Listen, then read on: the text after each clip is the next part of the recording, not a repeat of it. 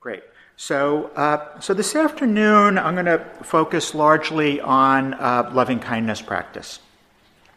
Has everybody done loving kindness? Is there anybody who's done loving kindness metta practice before? Most people have done metta practice. The way we do it may be a little bit different.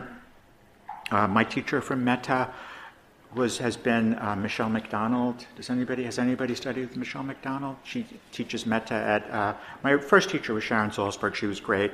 Michelle teaches it a little bit differently. So that's kind of the style that I'm going to teach. But I think it's really important to understand what loving kindness practice is, metta practice.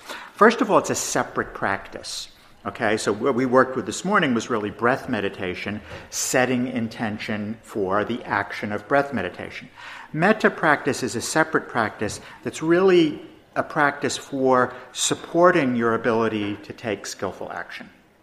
Okay, so it supports your ability to cultivate skillful intention, to be connected enough to the heart to know what skillful action is, what is love, and it deepens that connection to that felt sense of the heart, okay, which ultimately you really want to develop, is that real felt sense of the citta. So, the Thais really teach it more of just develop the concentration, come into the body, and your awareness will converge on the heart. I think, though, it's really useful, in addition to polish the heart, to really metta is just kind of strengthening that connection. So it's kind of important to know what metta practice is. It's in support of being able to take action. Because metta practice in and of itself will only get you so far. I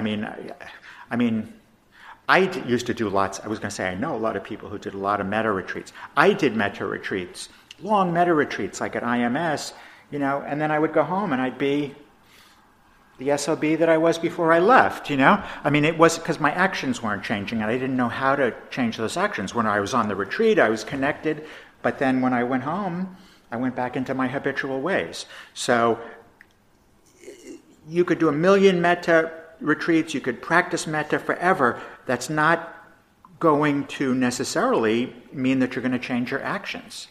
You need to learn how to do what we did this morning, develop the skill of skillful intention. Develop what's known as heedfulness, really knowing what actions are going to be loving and knowing how to connect to the heart when you take those actions. But the metta will help you make that connection into the heart. Okay, strengthen it, because you really want to have that felt sense of the heart. So one thing I like about the way Michelle McDonald teaches it is she's more about the felt sense than the phrases. And you can use phrases, but it's going to be more about trying to really get that felt sense. When we talk about the heart, that citta, it's like the heart center. It's not the beating heart. It's like right where I'm kind of pointing to. So the practice on its most simple level of the metta, and we start with ourselves and we can go through categories. The first part is like the fabrication, right? So it's remembering your wish to be happy. So you remember that you have a wish to be happy. So there's a lot of ways that you can do that, but what I'm suggesting, at least in this first sitting that we'll do, is find a way in that works for you. Because sometimes it's just like, I have a wish to be happy. I have a wish to be happy. So whatever words work for you. So try to get away from using phrases. We'll practice with phrases in a little bit, but really just try to, sometimes it's just a few words. It could be a picture, an image, but just a few words to remember your wish to be happy. It's just a process of remembering. You think about how you remember something. It's like when you go home today, maybe you need to pick up a quart of milk. Low fat, non-fat, skimmed. So, unless you remember to pick it up, you're going to get home, it's like, I don't have it. But at different points during the day, you're going to say, you got to get that milk. Got to get that milk. Got to get that milk. And then if you do that, you'll go home and the milk will be there. If you don't do that, there's not going to be any milk. So, you articulate to yourself in some way, shape, or form that you need to remember, that quality of remembering. So remember, I have a wish to be happy. And then try to see if you can get to the felt sense and feel that. Now, everybody can remember, right? Everybody can say, I have a wish to be happy. Anybody here who can't say that? Everybody can say that. Felt sense is a little harder, right? So some people pick up on it right away. Some people, it takes a while. but just incline the awareness into the heart.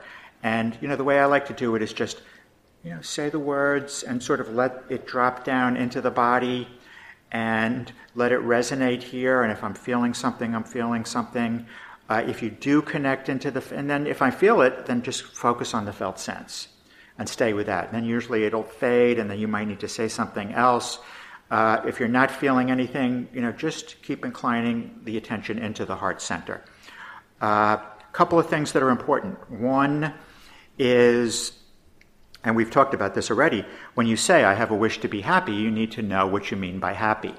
It's that happiness of the heart. It's not like, may I get that new BMW, type of a happiness. So, you understand what the words mean. And the other thing is like what I guess you could call the affect. It's sort of like the way that you say it. It's like if you say it to yourself, I've got a wish to be happy. That's not, it's like some quality of intent and sincerity, earnestness in saying it to yourself. So we'll do it for ourselves, and then we'll go through the basic categories of benefactors and friends, neutral people. Just follow along. So at first you're connecting to your wish to be happy, and then what you're doing is connecting to the wish that you have for others that they be happy. Okay? Got it? So let's sit for a little bit.